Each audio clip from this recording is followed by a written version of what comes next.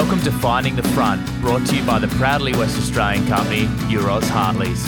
This is a podcast series where we take time out to get to know the story behind the people who front some of Western Australia's leading companies.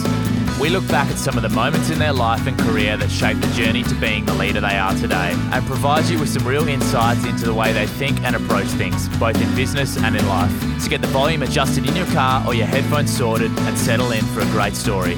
Here is your Finding the Front host, Tim Banfield. Hey everyone, and thanks for tuning in to another episode of Euroz Hartleys Finding the Front. It's great to have you on board. If you aren't familiar with Euroz Hartleys, we are a proudly Western Australian diversified financial services company. If you would like to learn more about the services we can provide, please visit our website at www.eurozhartleys.com. This episode, we are really fortunate to have as our special guest Mr. Paddy Gregg, the CEO of Austal Limited, stock code ASB. Austal is Australia's global shipbuilder and defence prime contractor, designing, constructing and sustaining some of the world's most advanced commercial and defence vessels. For more than 30 years, Austal has contracted more than 340 vessels for over 121 commercial and defence operators in 59 countries worldwide. It's such an interesting story. Paddy grew up in Northern Ireland, and we have quite a unique opportunity to hear his story on how he accumulated some seriously interesting experiences on his journey to being CEO of Austal. These include being head of Project Ambush for BAE Systems submarines, where he was responsible for the delivery of Ambush, the second boat in the Astute class new build Hunter Killer class nuclear submarines, to time, cost and quality. And also his time working for Network Rail. Network Rail is the owner and infrastructure manager of most of the railway network in Great Britain. This episode provides some pretty amazing insights into the world of commercial and defence shipbuilding. So without further ado, it gives me enormous pleasure to introduce all-round good guy and the CEO of Austal, Mr. Paddy Gregg. Paddy, welcome to Finding the Front, and thanks a lot for coming in and taking the time out to join us for a chat on your journey to the position of CEO of Austal. It's an exciting company, and we're so stoked to have you on. Thanks a lot for coming, Paddy. Thanks very much for having me. Yeah, it's fantastic. So, Paddy, look, one of the important aspects of Finding the Front and this podcast is to learn a little bit about your background and where you grew up and some of the things that really shaped you and moulded you as a person in your formative years, and then we'll lead into your professional career. But look, in my research, it was pretty obvious that you grew up in Northern Ireland. I think the accent gives it away. Yeah, as well, I picked it up. Yeah. I picked it up. So, look, just tell us a little bit about that. How did you go in Northern Ireland and growing up there would have been, I noticed that where you grew up in Hollywood was on the coast and a beautiful little beachside village. Yeah, it's a fantastic childhood, really. You know, everything seemed very normal. Lovely little primary school around the corner from where we lived, close to the beach, you know, plenty of green space and open space. And, you know, in those days it was still acceptable to let your kids go out at 8 o'clock in the morning, and as long as they were back at 5 o'clock for their tea, then everything was okay. And, you know, we had some great adventures, you know, running wild, lots of good friends, playing football or soccer and lighting fires, building tree houses, out on bikes, just doing what kids should do, being pretty free range. And I think it's only years later you reflect on the fact, well, it was always outdoors and it was close to home. It was never in the city or anything like that. And I think, you know, after living away for many, many years now, you reflect on, you know, there was a lot of dangerous and nasty things very close by. But, yes, you know, where we live, absolutely fine, yet 10 miles away, buildings and cars would get blown up. Well, that's an interesting point. I mean, firstly, I just maybe concentrate a little bit on the beach and that sort of outdoors lifestyle. Did you get out in the water on the ocean? Too cold. Too cold? Yeah. No, I mean, it's interesting, you know, you come to Perth and it gets to 20 degrees and everyone starts putting jumpers on, but that's a summer's day. So if the sun's shining here, I'm often found on Cottesloe Beach with the dog, and I will definitely have a swim. And the schooling that you went through, you went to primary school there in Hollywood and then went through to secondary school. And how did you find the education, and did you enjoy school? I think school was great. Yeah. And not so much primary school for whatever reason. I don't look back on that and think great times, but maybe I've just had a hard life and lost those memories. So, but certainly secondary school, great time. Co-educational school, completely mixed, great groups of people, friends I still have today, and a school that was really well balanced between focus on academics and good sports as well. So I really enjoyed secondary school. Did you love your rugby? Loved rugby, yeah, absolutely. Played a lot of rugby at school, really enjoyed it. Did a lot of athletics as well. Used to be reasonably quick out in the wing. Doesn't look like it today, but hard to imagine. Found beer at university and stopped doing so much of the running and the athletics, and enjoyed the camaraderie of the team sport. And we played a lot of great rugby with some brilliant people. Oh, fantastic. Tell us a little bit about your family. So you grew up with one sister? One sister, yeah. So mum, dad, sister, dog. Everything was great. What did your dad do? Supportive. He worked in high street banks. Yes. So fairly standard. Left in the morning, dropped the stuff at school. He went into the city, did his job, came home, 6 o'clock, tea was on the table. Mum was usually at home for most of it. And then, as we got a bit older and more independent, she did a bit of work as well, working with a nursery school. And but always around, and a very, very close family, so it was great. Yeah, great. And is your sister still living over there? Yes, she's over there doing the dutiful need with the parents and looking after them and keeping them happy while I travel the world and have fun. Oh, good on her. So you alluded to earlier about the nasties of just what was happening just down the road from you. Can you give us a little bit of an insight on that side of things and whether that had clearly didn't have an impact on you in your life growing up, but just generally in that Northern Ireland stage and the IRA and that sort of thing? Yeah, so I think, when I was growing up, probably the worst of it was over, and it had turned into sort of more traditional bad stuff. It was less about religion, but that was the cover-up for racketeering and drugs and money and all that sort of thing that you can find in any big city, really. Yes. But it continued. So I think, you just learn to be a little bit street smart and, read the environment, and maybe I won't go down that street and maybe I'll cross the road here. Sure. And, just be very aware of your surroundings. I think any city these days you can find trouble if you wanted. It wasn't as bad as, my parents tell stories about bomb scares and everyone being evacuated from buildings and things like that. So that had all kind of stopped by the time I was growing up. But, strange things, they were trying to extort money from big shops, and, any shop you went into in the city, you had to open your shopping bags because they were checking for incendiary devices and things like that, which all seemed very normal at the time. That's just what everybody did. Yes. But you kind of reflect on it and you think it's not normal. And it's great every time I go back now, it's more and more normal, and there's less and less trouble, and there's less and less people that want the trouble. So it's, really flourishing. Oh, that's good to hear. Really is. And your sister clearly enjoys it over there, and your folks? Yeah, they love it. Yep. Absolutely love it. And, sister very happy. She's different to me. She's in occupational therapy and very interested in helping people and giving back. And, I go down the corporate route. So we'll get to that. Different.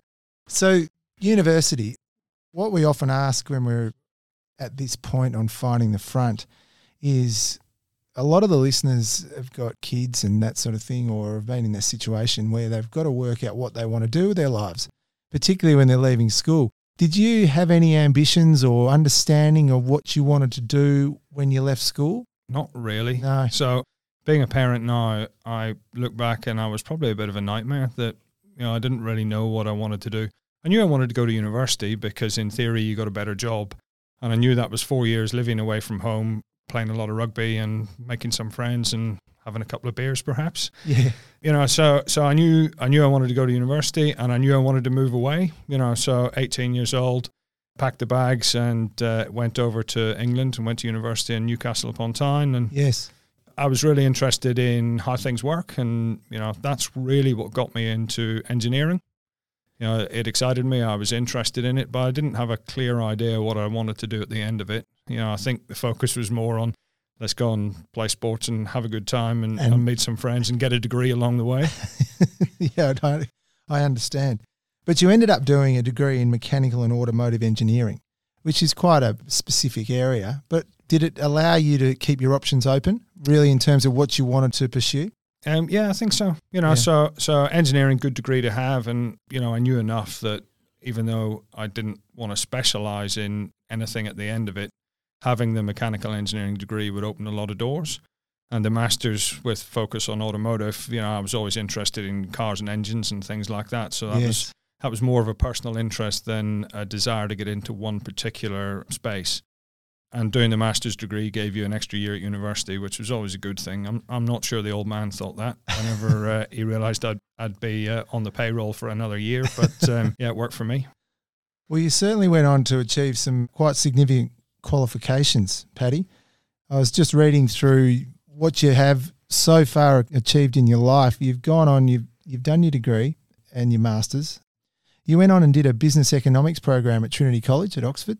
Yeah, just one of those sort of things. I think it's really interesting when I look back. Yeah. I wouldn't describe myself as an academic type of fellow, but, you count the number of courses or qualifications you've got along the way, and then you count the number of post-nominals you could put after your name if you're that way inclined. I'm not, but, it gets to a fair number. Yeah, well, it does. Senior Management Nuclear Reactor Familiarisation, a registered project professional and Association of Project Management, and then a chartered engineer and fellow with the Institute of Mechanical Engineers. So, yes, you did continue on.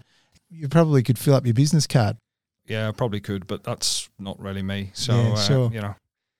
So that led you into work, and I suppose it's a good start to understand with that engineering background and the commerce side as well, or economics, your first role was with a significant organisation in BAE Systems.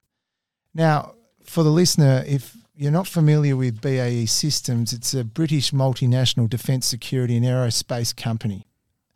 Its headquarters are in London and operations are worldwide. The company is the largest defence contractor in Europe and among the world's largest defence companies. And it's got some 85,000 employees. You started as a graduate. That's it. A fantastic company. You're finishing university, you're meeting companies, they're kind of going on the milk round looking at graduates. I remember to this day going to the BAE stand and looking at nuclear submarines and thought, that's pretty interesting. Yes. How does that work? Who builds nuclear submarines? And ended up applying for the role with BAE and was offered the job. And, again, pack up the bag. Everything I owned in those days fitted in the back of my little Golf and drove across the country to this place called Barrow-in-Furness that I'd never even heard of before I went there. It's a little port town in England. It's a little port town in England, but has a whole lot of shipbuilding heritage. Originally founded because there was iron ore in the hills, and then they started foundry, they started making ships, so hundreds of years of history in that place that had developed all the way through to be capable of building nuclear submarines for the UK. Quite amazing. Quite amazing. So you arrived at BAE and you started out as a graduate, but you proceeded to move quickly into, and you can explain this a little bit better, Paddy, but production manager for Pipe Shop, to production manager for affordability, to senior project manager, and then head of project Ambush. Now that sounds quite interesting, head of project Ambush, but just to expand on that a little bit, were you responsible for the delivery of Ambush, the second boat in the Astute class, new build Hunter-Killer class nuclear submarines? Wow. Quite frightening when you think about it. Well, what an amazing role, firstly, for a guy who wanted to learn how to build one and thought these sounded quite interesting. But secondly, tell us about your journey through there. You were there for some 11 years. Yeah, so joining as a graduate, BAE had a great graduate development scheme. Nominally 2 years where you're on a series of rotations through different departments, helping you understand the company, how it works, helping the company understand you. Because it's very much about, taking these bright young things that are full of energy and enthusiasm and finding the right home for them. So, some really interesting experiences as I went through. And then someday somebody decided that wouldn't it be a great idea if we gave them a proper job? And I ended up managing the pipe production facility. So nuclear submarines are full of pipes that carry all sorts of things. And there's about, sticks in my mind, 23,000 in the non-nuclear systems on the submarine. And the manufacturing facility that they put me in charge of was responsible for building all of those. And what a baptism of fire. Yes. I think as you go through your career, you remember good bosses or people that have given you an opportunity. And the managing director at the time, a guy called Murray Easton, we're still friends today. He'd kind of picked me out and said, you're a guy that wants to go places. We need people with enthusiasm and we need to give them experience. And he was a big believer in giving people a chance. And the way you learn is to be thrown in at the deep end, and that very much was the deep end. So the pipe production shop is really where some of the older tradesmen ended up. Yes. The guys that weren't as mobile and able to crawl around inside the submarines, but they had a whole lot of experience and they were highly skilled in what they did. So they always like to have a bit of fun, especially with a young guy. This is my first proper management position. Yes. It ran over 2 shifts. There were about 100 guys, 50 on each shift. So they decided you had to come and introduce yourself at shift handover. And the canteen was only designed to have 50 people. Right. So shift handover, they made sure there was 100 people in there. So you kind of turn up and you can't see the front, which is where they expect you to be. They want to see the whites of your eyes. Yes. So, you start with, excuse me, and they might look over their shoulder, but nobody moves. So you force your way through 100 of the biggest bears you've ever seen who are hungry for blood, and they like young blokes. And you get on the stage at the front and you sort of introduce yourself. Hi, guys, I'm Paddy. I'm the new shop manager. And you're about to get into, I'm really excited to be here and we're going to make a great team and we've got a big challenge ahead of us. Someone at the back puts their hand up and you think, oh, that's interesting. I better ask him what he wants or what goes on. Yes, sir. Yes. Do you have a question? Yeah, I do. What the do you know about pipes? So, whenever you compose yourself in what feels like a lifetime, but it's probably only a few seconds, you work out you're either going to live or die. Yes. And my answer was absolutely nothing, but I've been told you guys know everything. So there was a bit of a giggle. You've broken the ice. Good on you, Paddy. You're in there. And it went okay after that because I got out alive. And, I started the next day and getting to know people. And, I think I've been a big believer all the way through that you need all sorts of people. Not everyone can be at the top. Not everyone's at the bottom. Not everyone can do technical things. Not everybody can do graphic things. So we all sort of found our place and we all had a common goal to make the place a better place to work, get a better output, get recognition for what we were doing. And I think once we all came to the conclusion that we were all batting for the same side and we were all trying to do the same thing, it worked really well. And we got massive productivity gains. The team came together. It was a fantastic experience. But that's one of those things you'll never forget, that day one and how you started with them. That is a serious baptism of fire. Yeah, absolutely. Absolutely. But you obviously thrived on it in the end. Yeah, I think so. And I think, you go through those experiences. Yes. And you realize you're going to get through them. It's going to be okay. So any promotion I've had, any new job, any change, any difficult meeting, difficult customer, whatever it is, you do all your preparation, you plan for it. You wonder how it will go. You create scenarios in your head about what might happen, how I'll react, what I'll say if he or she says that. And the only thing you know is it's never going to be what you think it is. But you've kind of got this warm feeling in the back of your mind that says, I know I'll be able to get through this. Yes. I've had some big experiences. I've had some great experiences. I've learned from them. We're going to get through this. So you take it with you everywhere you go. It must have laid a pretty serious foundation for what you were to do next. This role of project manager for affordability. Could you expand on that a little bit more? Absolutely. We had some big challenges in the submarine world. It's a kind of a monopsony situation where you've got one customer and you've got one builder, really. So there was a lot of tension and a lot of animosity because the customer was accusing us of being fat, dumb and happy and not incentivized to deliver efficiently because they couldn't go anywhere else. And we really didn't think that was the case. But we had recognized over the years, things had expanded and more roles get justified and overheads get bigger. And if you take all the emotion out of it and just look at it in terms of cold, hard cash, yes, costs had definitely risen in the business. So we made a massive commitment to BAE made a massive commitment to government and Navy about what we could do to reduce cost. Yes. So we put a program in place to systematically review and reduce overhead cost in the business. And, we took out, nearly 30% of cost in the business, a massive saving. And that was a year-on-year saving. That was sustainable. That wasn't one big hit. Right. And that made the cost of the submarines, much cheaper than anybody anticipated, and had a big part to play in future orders and rebuilding that trust between the company and the customer. And, we put a lot of focus on doing the right thing, delivering on our commitments, and making sure, this was a win-win rather than a lose-lose. Right. Well, that commercial aspect of it, combined with the pipes, effectively sets you into heading up the project management of the ambush. Yeah, I think so. So some real great experience of understanding the manufacturing side and how the submarines come together, coupling the financial side in terms of what makes the business tick, Yes. rather not the corporate finance, but the real drivers of cost in the business, Yes.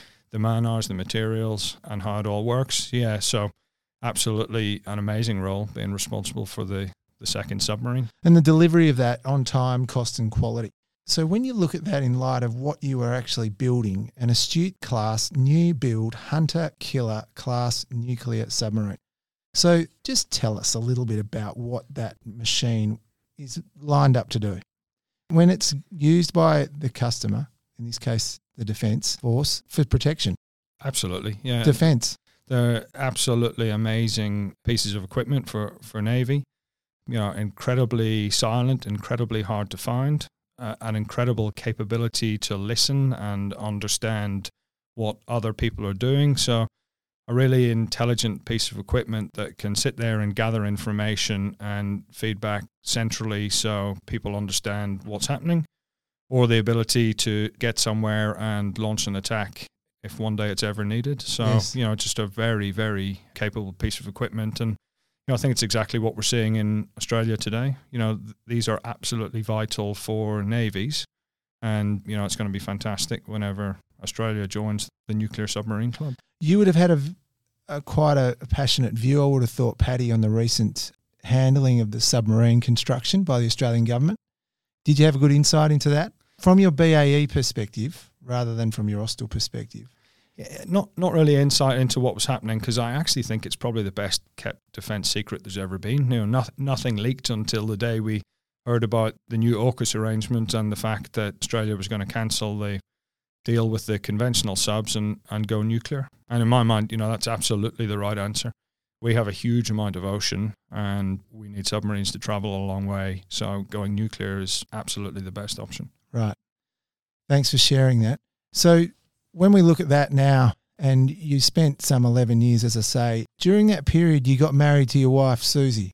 I did, yeah. Managed to find time to get married and all of that. It sounded like you squeezed it in a little bit, but it all worked out. And so how did you meet her? We met at work, actually. Is that right? Yeah, we were both graduates at the BAE Systems graduate scheme in Barrow and Furness. Different sides of the business. On the same site, they had ships and submarines, and I was in the submarine side, and they had land and armaments. So they built tanks and big guns, and she was on that side of the business. And a few graduate get-togethers and nights out, and what happens. And yeah, we got together, and it was always interesting because we were both pretty career focused, and we were moving around the place. And she went to a couple of other sites, but we stayed together through all of it, and then and then got married. Some 15 years ago, something like that. And was she originally from England or she was somewhere from else? She was from Scotland, from Glasgow. Right. Okay. So I'd spent a bit of time up in Glasgow as part of the graduate scheme as well, working in the shipyards up there. So yeah, it was good to get to know Glasgow and her home city. So when you look back at your time at BAE, it's clearly with fondness. Absolutely. Yeah. An amazing company with amazing people and really tremendous capabilities on a global scale. So it's very impressive what they've done. Paddy, you moved from there on to Network Rail, which is an amazing institution as well when you think that it is the owner and infrastructure manager of most of the railway network in Great Britain. Phenomenal. What made you move across there from BAE? Yeah, it's a good question. So launching a nuclear submarine is not an easy thing, and the permission you need to be able to do it, the paperwork, the checks and balances to ensure that it's absolutely right to do it. Because once you start a nuclear reactor and launch a submarine, you're kind of monitoring it for the rest of its life. And that was hard work. I remember there was 4 months I didn't have a day off, not a Saturday, not a Sunday. I remember I had about 5 hours off on my birthday, which fell in the middle of that. Drove to see some friends and decided that I didn't even want a beer because I needed to get back to work, and drove back the same night.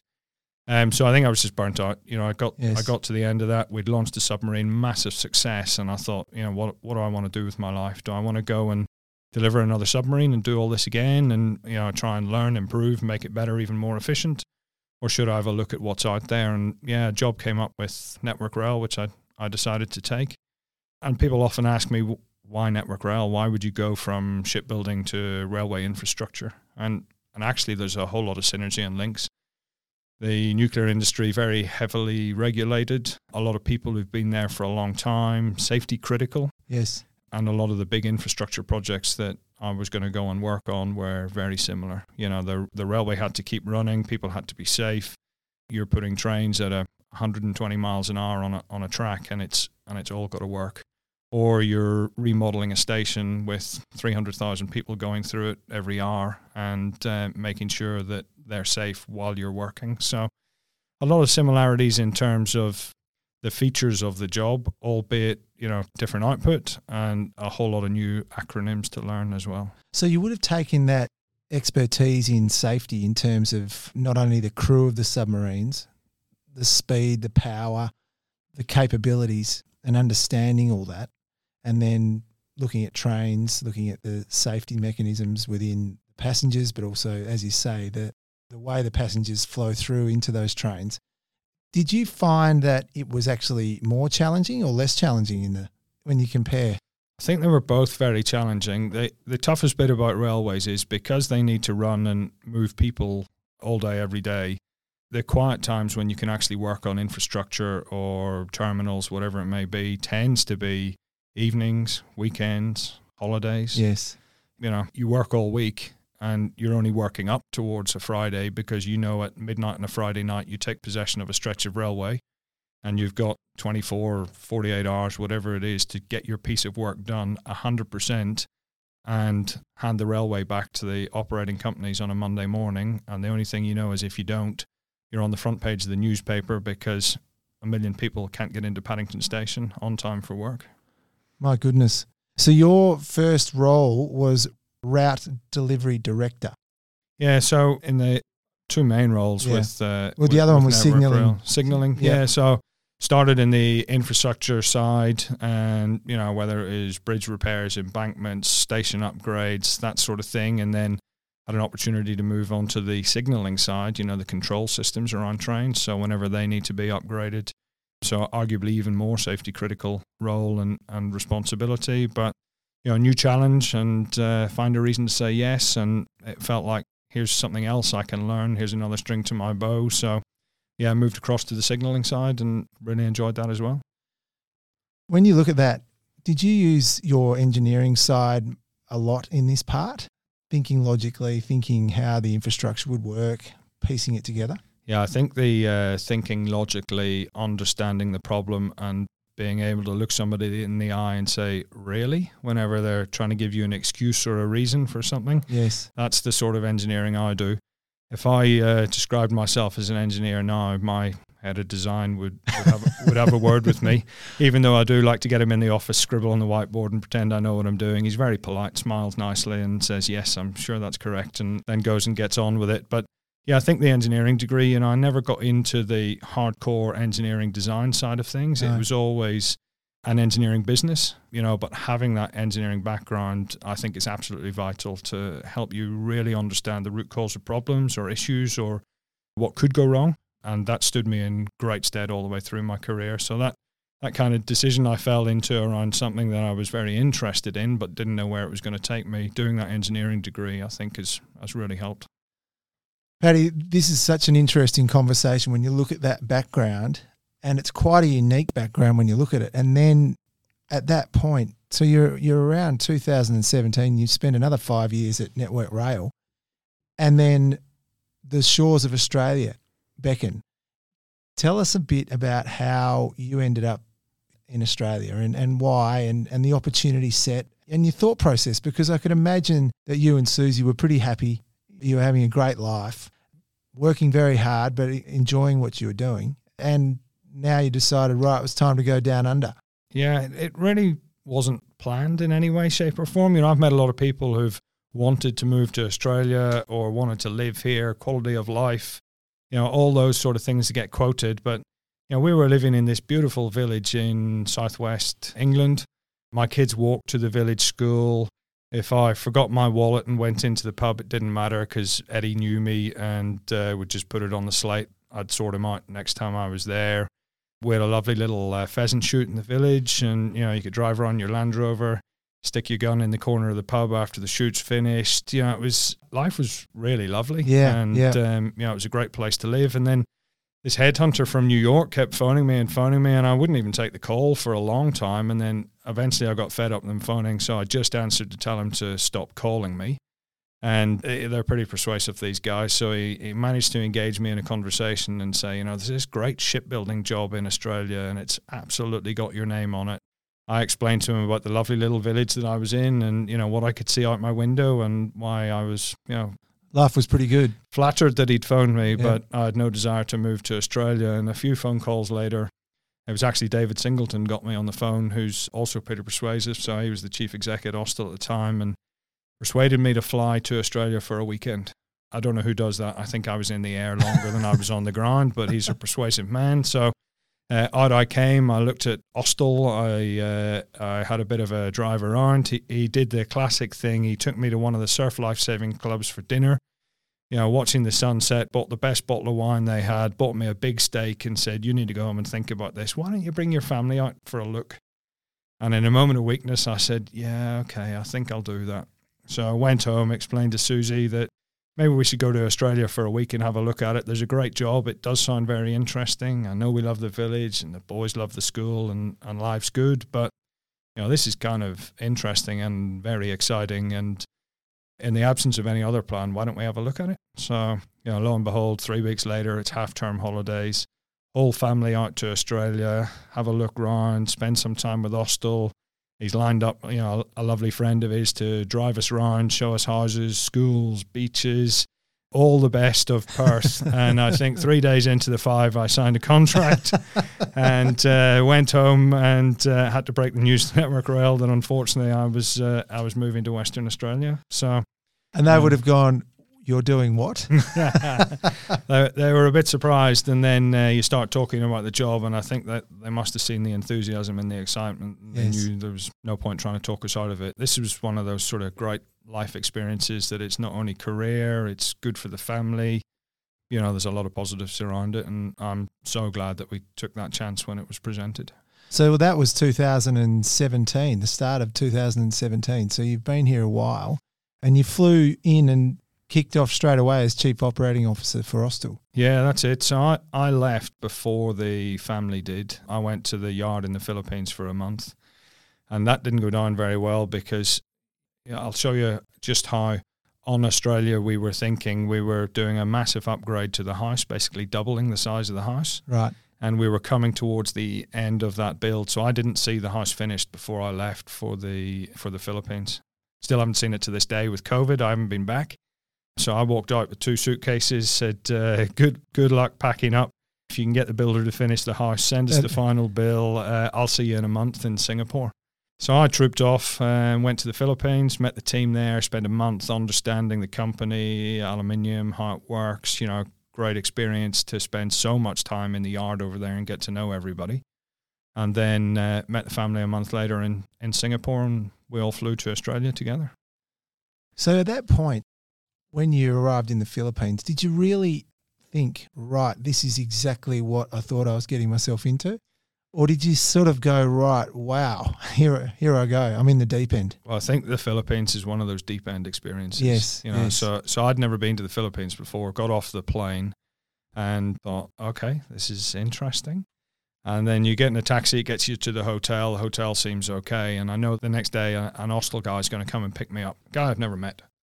So I'm standing in the hotel lobby going, I wonder what he'll look like. And thank goodness he had an Austell shirt on. So went and introduced myself, Filipino guy, very nice, very polite, put me in the little minibus and drove me 1 hour over the mountain. And when I say over the mountain, I mean over the mountain. Around the dogs lying in the road, around the little stalls at the side of the road. It amazes me to this day that you see the school kids in these perfect white shirts literally walking out of the jungle onto the road to walk to the schools. And at that point, I'm thinking, what the hell have I done? Right. I've left southwest England, village pub, everything's perfect, life's idyllic, and I'm now driving around dogs that are dead or asleep in the road. And we got to the shipyard and the gates opened and I drove in, and I just remember that sense of relief when I looked around and said, oh, it's a shipyard. I know where I am. Yes. I know what I'm doing. Yes. It feels like home. And, never look back after that day. What a great team of people we have over there, really dedicated. We've made massive investment in that facility over the years, and they're coming on, leaps and bounds in terms of what we're delivering. And I can always go back to that first month that I spent with them and really understanding who they are and what they're capable of. So, great experience. Well, let's go a little bit further in terms of your role with Austell. You were made Chief Executive Officer and MD in January 2020. And Austell is a well-known, iconic name within Australia. And how did that feel when you received that role? Clearly you'd earned the right to be in that role in the first place. But how did it feel actually being asked to take on the role? And then were you nervous? Were you excited? What was your feeling at that point? All of the above. It's kind of a process you go through. When David recruited me, he always said, look, whenever it's my time to go, whenever I've had enough or it's time for a change, you'll be the guy they look at and they'll test you against the world. Yes. So from day one, it was my intention to give it everything I'd got with a view to, can I get there? Can I be chief executive? Can I run the company? Can I get to the top spot? And yeah, absolutely. Whenever the day comes and David sort of says, look, thinking that it's time for a change. I've been here 9 years. I've probably got one more big job in me. If I stay, then, I might not get another shot at whatever's next. So I think the right thing is to go. And, you start having that conversation with the chairman and the board. And, I wouldn't say it's a formal interview, but, they're really asking you more searching questions than the questions they ask you in the sort of day-to-day job and getting to know you. And, yeah, it's an amazing feeling whenever they say, right, we've made the decision. We think you're the right guy for the job. And yeah, I can't decide whether it's excitement, enthusiasm, fear that hits you first or most. Probably all of them at once. And then I think, like a lot of the other experiences, when you've been thrown at the deep end, you take a deep breath and you immediately start focusing on, how am I going to do this? What do I need to do? What needs to be done? Yes. And really get into that process of how am I going to make this a success? Well, when you look at Austell, and I have done a little bit of homework around the business, and the videos are simply amazing. I was saying to you earlier, having just finished watching Top Gun Maverick, it was just wonderful watching these amazing, beautiful boats coming out of the sheds when you launch them onto the water, and the way that they look and feel. And when you're the CEO of this operation, it must fill you with immense pride that Austell can produce these massive machines. It really is amazing. Austell is a truly amazing place to work. It's hard to imagine that 32, 33 years ago, John founded that company. And what we started out on, little cray boats, and where we've grown to, whether it's the patrol boats we build in Australia, whether it's the high-speed catamaran ferries that we build, or the warships in the United States. I think we're on contract or have built some 34 warships for the US Navy. It's quite an amazing accomplishment from that little company that was stationed here all those years ago. Tell us a little bit about the role of John Rothwell in terms of founding managing director. He's been with the company for a long time. Yeah, absolutely. John and I get on really well. We will talk daily. He's still super focused on the business and lives and breathes it on a daily basis. In the office most days. Chairman's hours, of course, between 10 and 2, but he is absolutely up to speed with everything that's going on and has a keen eye and a lot of good ideas about what's happening on a daily basis and where we should be going. So that relationship works pretty well. Some people could be a little bit intimidated by that or find it difficult, but From day one, John and I have found a groove that, I understand he's the chairman, he understands I'm the chief exec, and we've both got a role to do. Yes. And if we work well together, it's good for the company and good for the people and good for the customers. And, it's been great. Paddy, thanks for sharing that. When I look at some of the achievements, I was looking at FY21, you delivered 7 naval vessels, 2 commercial ferries from Australia, 3 naval vessels from Austal, USA, 2 commercial ferries from Vietnam, the largest ever commercial ferry by volume constructed by Austal from the Philippines, and 4 commercial ferries from China. That's just FY21. Currently, first half 22, you've got 5 ships delivered, 25 ships under construction. You've got 5 shipyards in 4 countries and 8 service centres in 4 countries. That keeps you going. We like to keep busy. Yes. Absolutely. It's a great machine. We have amazing people. We invest in them. We invest in the facilities. And, we work with customers, commercial and defence, just to really demonstrate our capability. I think one thing that really drives me all the way through my career is deliver on commitments. Yes. Whatever I've said I'll do, I will do everything I can to do it. And I think that's one of the reasons I've been successful. I've been promoted. I can consistently be relied upon to deliver. And that's what Austal do. We are very focused on customers and delivering on commitments. It's a big machine now in many countries. And I think the main challenge is that big machine needs to be kept fed. Yes. And with challenges like COVID, that hasn't been easy in the last couple of years. The commercial shipbuilding world has basically gone to sleep while they work out, are people going to come back? When is the world going to open up? And, I'm really pleased to say we're starting to see that happen again. Yes. My job really is to make sure that I keep people employed. Yeah. These are loyal Austal people who give us so much every day. It's my job to get out there and make sure they've got work, and in turn we'll deliver that for our customers. So there's a real symbiotic relationship we've got there. Talking about this going out there and getting work, where's the focus in terms of, is it the commercial side more than the defence, or, is Austal USA a major part of that? I was reading as part of your ongoing growth strategy that, there's such an opportunity over there. We've got a lot of opportunities. Yeah. It's a great time for Austal. We've spent the last couple of years diversifying the business. In the past we've been, if you go back a few years, we were much bigger in commercial ferries than we were in defence. Right. The defence business is growing now such that it's probably 85% of our business by revenue. So very much our focus. Commercial work is focused in the Asian yards in the Philippines and Vietnam, and that's really just a function of global economics and labour rate. That is the most efficient place to deliver commercial boats and compete on a global scale against other shipyards. So it means in Australia, in the US, we are 100% focused on defence work. The real challenge we had in the US was when they announced the end of the littoral combat ship program. Right. So we'd relied for years on 2 block buy programs that just kept producing orders. And when the biggest one is going to stop, it's very challenging to try and fill that hole. Yes. These programs don't come up every day, so whenever you're bidding for one every 2 years, it's a big deal whenever you don't win one. Yes. So we're absolutely bidding for those, and there are a couple that we have tenders in for at the minute, and we've put our best foot forward, and of course we're optimistic about winning those.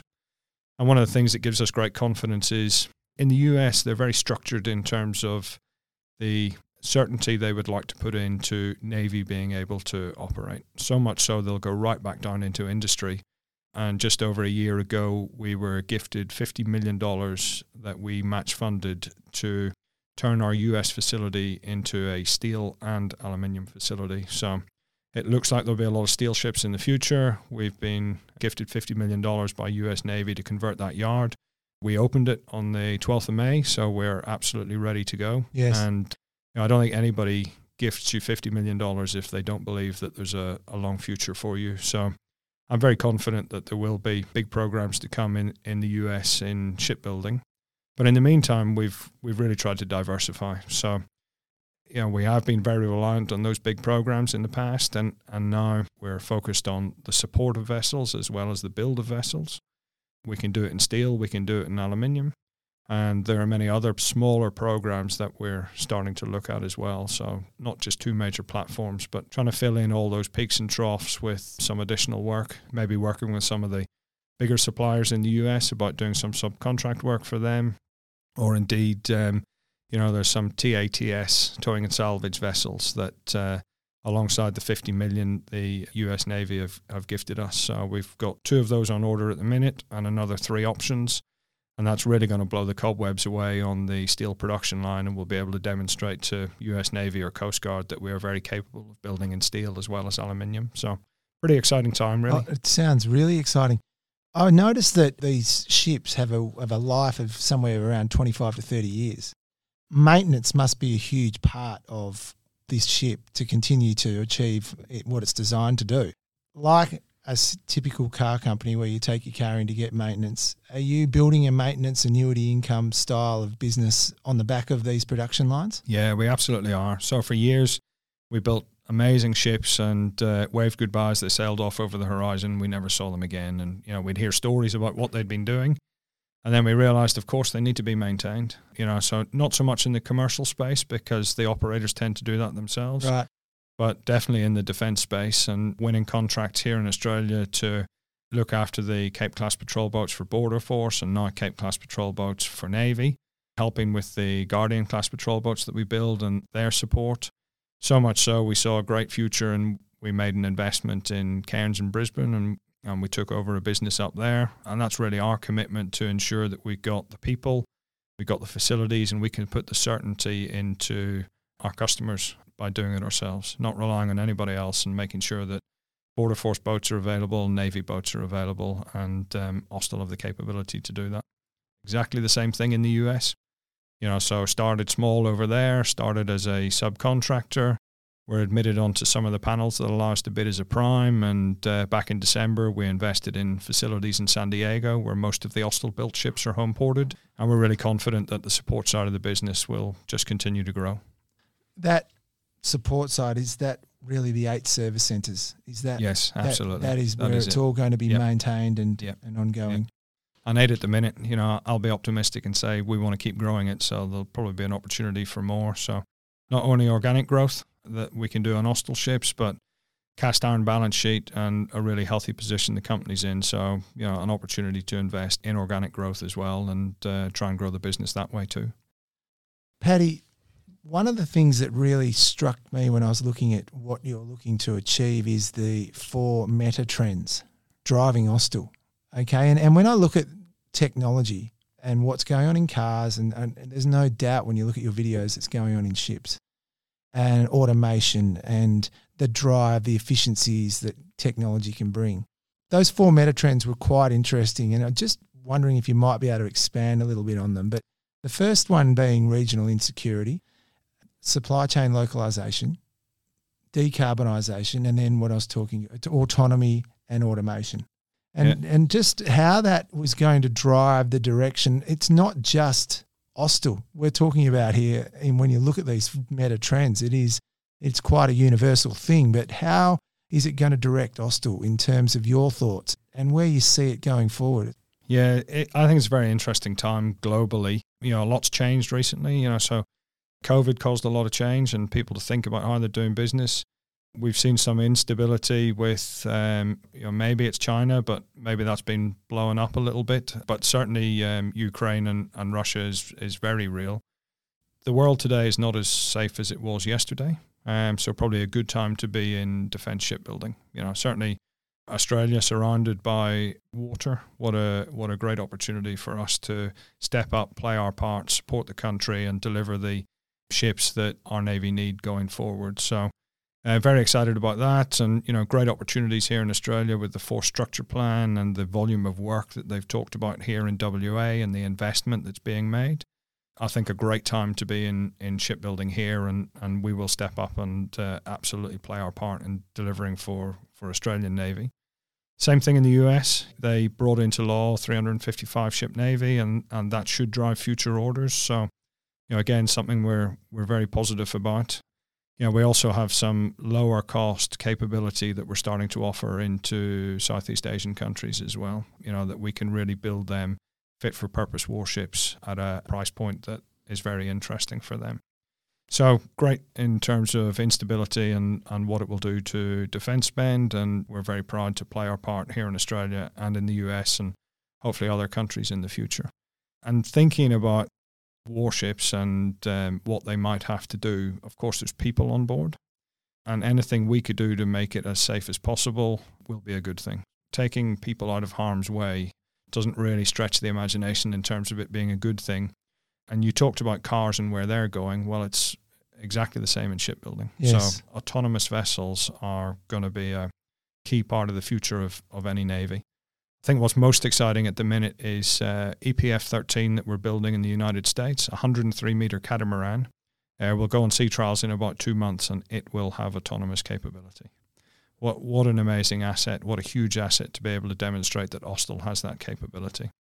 We'd like to do the same thing here in Australia. So we're talking to Navy about the minute about producing a demonstrator vessel that we can then work up various concepts for about what autonomous capability can do. But here in Australia, when we've got so much ocean, why would we want to send ships full of people to go out there, look, listen and cover and patrol thousands of square kilometres of ocean when we can send machines out there to do the job, and then we send people out there whenever there's a job that only people can do. So I think autonomy will be absolutely the future in defence. And, why not in the commercial world as well? If we've got transport ships, bulk carriers, why do they need a crew? Why can't we design the ships so they are capable of operating on their own? They're capable of steering. The technology exists today. So I think it's only a matter of time before we start making things more and more efficient by taking people out of the loop and only using people when you have to. It's quite thought-provoking when you describe it like this, that the future of shipping and the types of ships, the defence ships that you're building and creating and the technology behind them allows them to be able to be manned in an office in a city while they're out on the Indian Ocean or whichever ocean they're on, doing their role, protecting or defending, whatever role that comes through as. How far do you think that's away, Paddy, in terms of the world going forward where we have ships that are completely autonomous? I think it's very close. Yes. And I think there's a real drive to accelerate that technology and demonstrate it. And if I look at the Indo-Pacific Trade Show that happens every couple of years over in Sydney, where certainly all the big Australian defence suppliers, usually backed by parent companies, come and demonstrate their technology. And 2 years ago, just before COVID, we saw a little bit of it. And, we had the show a couple of weeks ago over in Sydney, and pretty much everybody who was demonstrating something had some autonomous capability that they were talking about. Whether it's a whole ship, whether it's a drone that flies off the back of it, whether it's an autonomous sailboat that goes out, looks, listens, studies the ocean. For me, the theme on every stand was autonomy. Yes. So I think it'll be here sooner than we think. Thanks so much for sharing with that sort of information. It's so interesting. When you're building the ships, I want to just come back to the point of the trend of supply chain localization. We're seeing it as a real issue, particularly for importers coming where the ships are locking up. They're unable to move at the moment. How does that affect you from a supply of vessels perspective? Can you get the materials you need easily enough because you manufacture on shore? So I definitely can't say easy enough, or I've got a whole supply chain team who'll lynch me when I get back to the office. But sure, we've worked incredibly hard to make sure we are foreseeing the problems that could come, getting the materials here on site so we can deliver for our customers.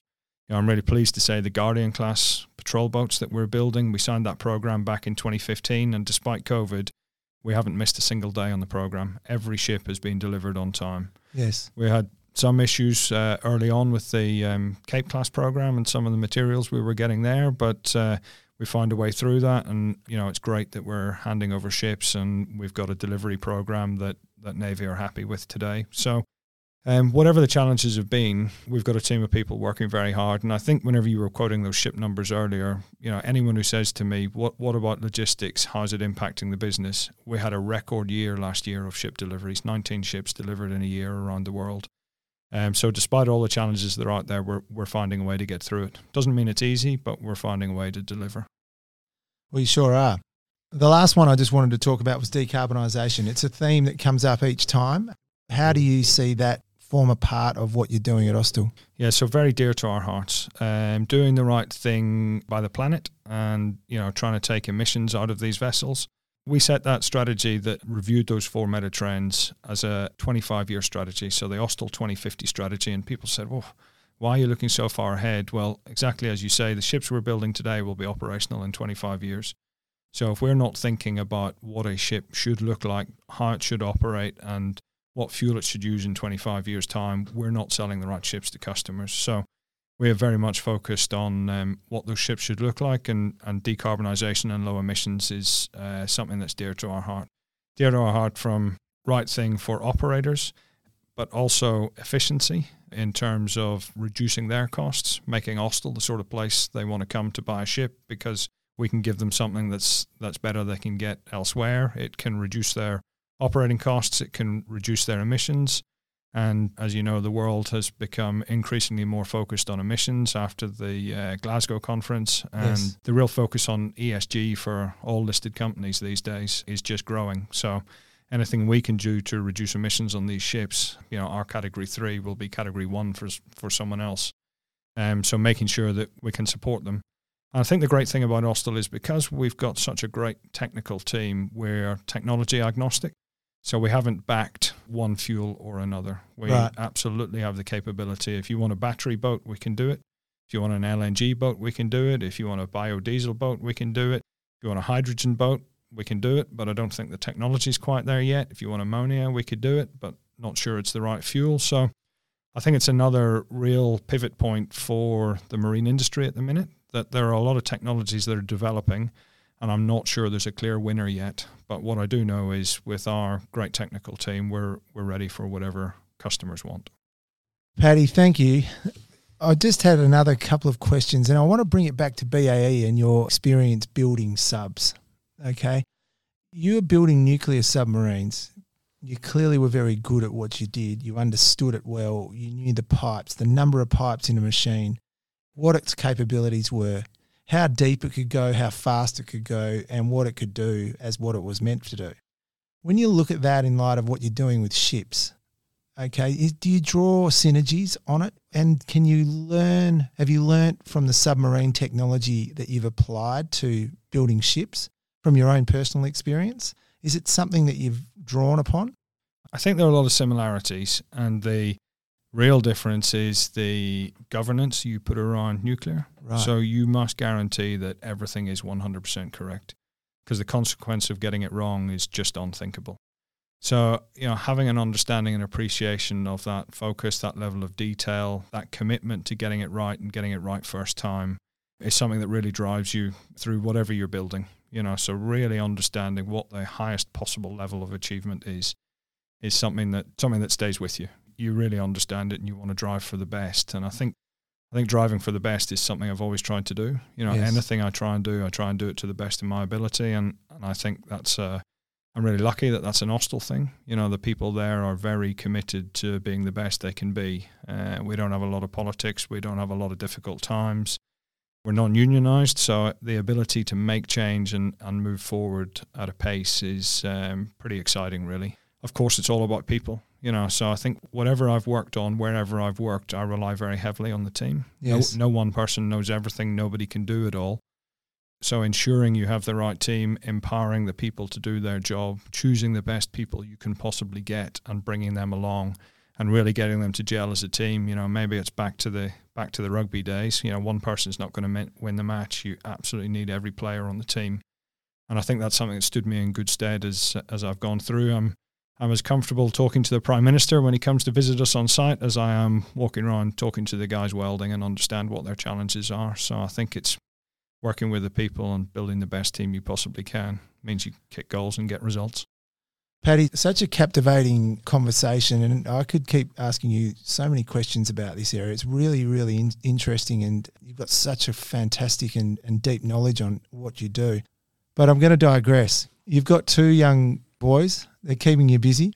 Very busy. Yeah. You know what it's like here in WA. It's kids sports. It's work 60 hours a week and then get home and drive your kids from one sporting event to another. So, we have great fun at the weekend as a family trying to work out the logistics of getting the kids to the right place at the right time. So, with 2 active boys, that's a whole lot of fun. Yeah. And I always ask this question, but have you managed to handle the work-life balance? In such a demanding role? Has it been a challenge?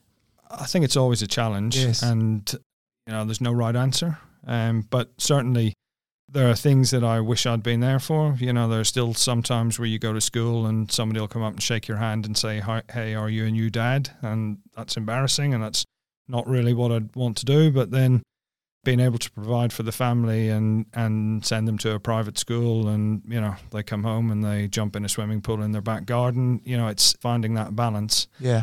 And the commitment I've made to the company and what I want to do for the people there. Yeah, it's difficult to find the right balance, and I don't think there's a right or wrong answer to that. I think when it's wrong. Yes. And when it doesn't feel wrong, you've probably just about kept it on the right track. Well, it'd be an amazing thing for your young boys to be at school and they get the question, well, what does Dad do? Yeah, but you know what it's like. I'm just this old guy who turns up at home every so often, gets a bit grumpy when the place is untidy and they haven't done their homework. So, it's only every so often that they really understand, I think. Yes, yes. There was one Sunday I needed to go into work for a reason. I said, "Come on, boys, why don't you come with me?" And Susie, my wife, as well, because work's work and home's home, and I try not to bring work home. I try and keep that differentiation. When I go to work, I'll work whatever I need to work to get it done, and then when I come home, I try and focus on the family. So keep those two things separate. But then just bringing them into the shipyard and things I take for granted, and then saying, "Oh, right, there's nobody working. Why don't we go and have a walk around and see what it is?" And they're just blown away by what you do. Then some of the things that seem normal to me, I've got to be in early tomorrow, the Prime Minister's coming to see us, and the kids sort of look at you and go, "Really?" So we had dinner a few weeks ago with the Prime Minister at the time, and the kids said, "No, I don't believe you. You're not doing it." So, lovely people. Had a chat with ScoMo, sitting beside him, said, "My kids don't believe I'm here having dinner with you. Can I have a selfie?" And he said, "Oh, yeah." So he laughed, and what age are the kids? We had a great chat, took the selfie, came home. "Kids, look, Daddy is important. Look at the selfie I got today." Here it is. So, here's the proof. Yeah, absolutely. So it's nice when you can actually prove that you add some value on a daily basis and try and get some respect from your kids. Good on you. Well, look, I must say it's been a wonderful chat, and thanks a lot for your time, Paddy. As I say, we could keep talking for a long time. I'd love to learn more about how these boats really operate and the speeds they get to and their capabilities. But maybe that's on for another podcast at some stage. But we do, on behalf of Euros Hartleys, we really do appreciate you taking the time out. You have an extremely busy schedule and you've managed to squeeze us in. I know that it's taken a bit to be able to squeeze this time in. So on behalf of us all, thanks a lot and all the very best for what you're doing at Austal and going forward. So thanks. Thanks very much for having me. Good on you, Paddy. Cheers.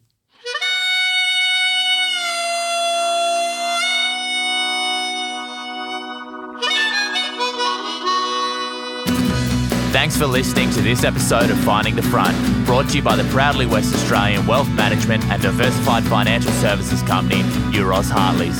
If you like what you heard, please don't hesitate to tell your friends and subscribe to the podcast through your podcast host of choice. If you have any questions or would like to contact us, please email our fabulous producer Bridget on communications@euroshartleys.com or visit our website at www.euroshartleys.com. This podcast has been general information only. Euros Hartleys holds Australian Financial Services Licence 230052.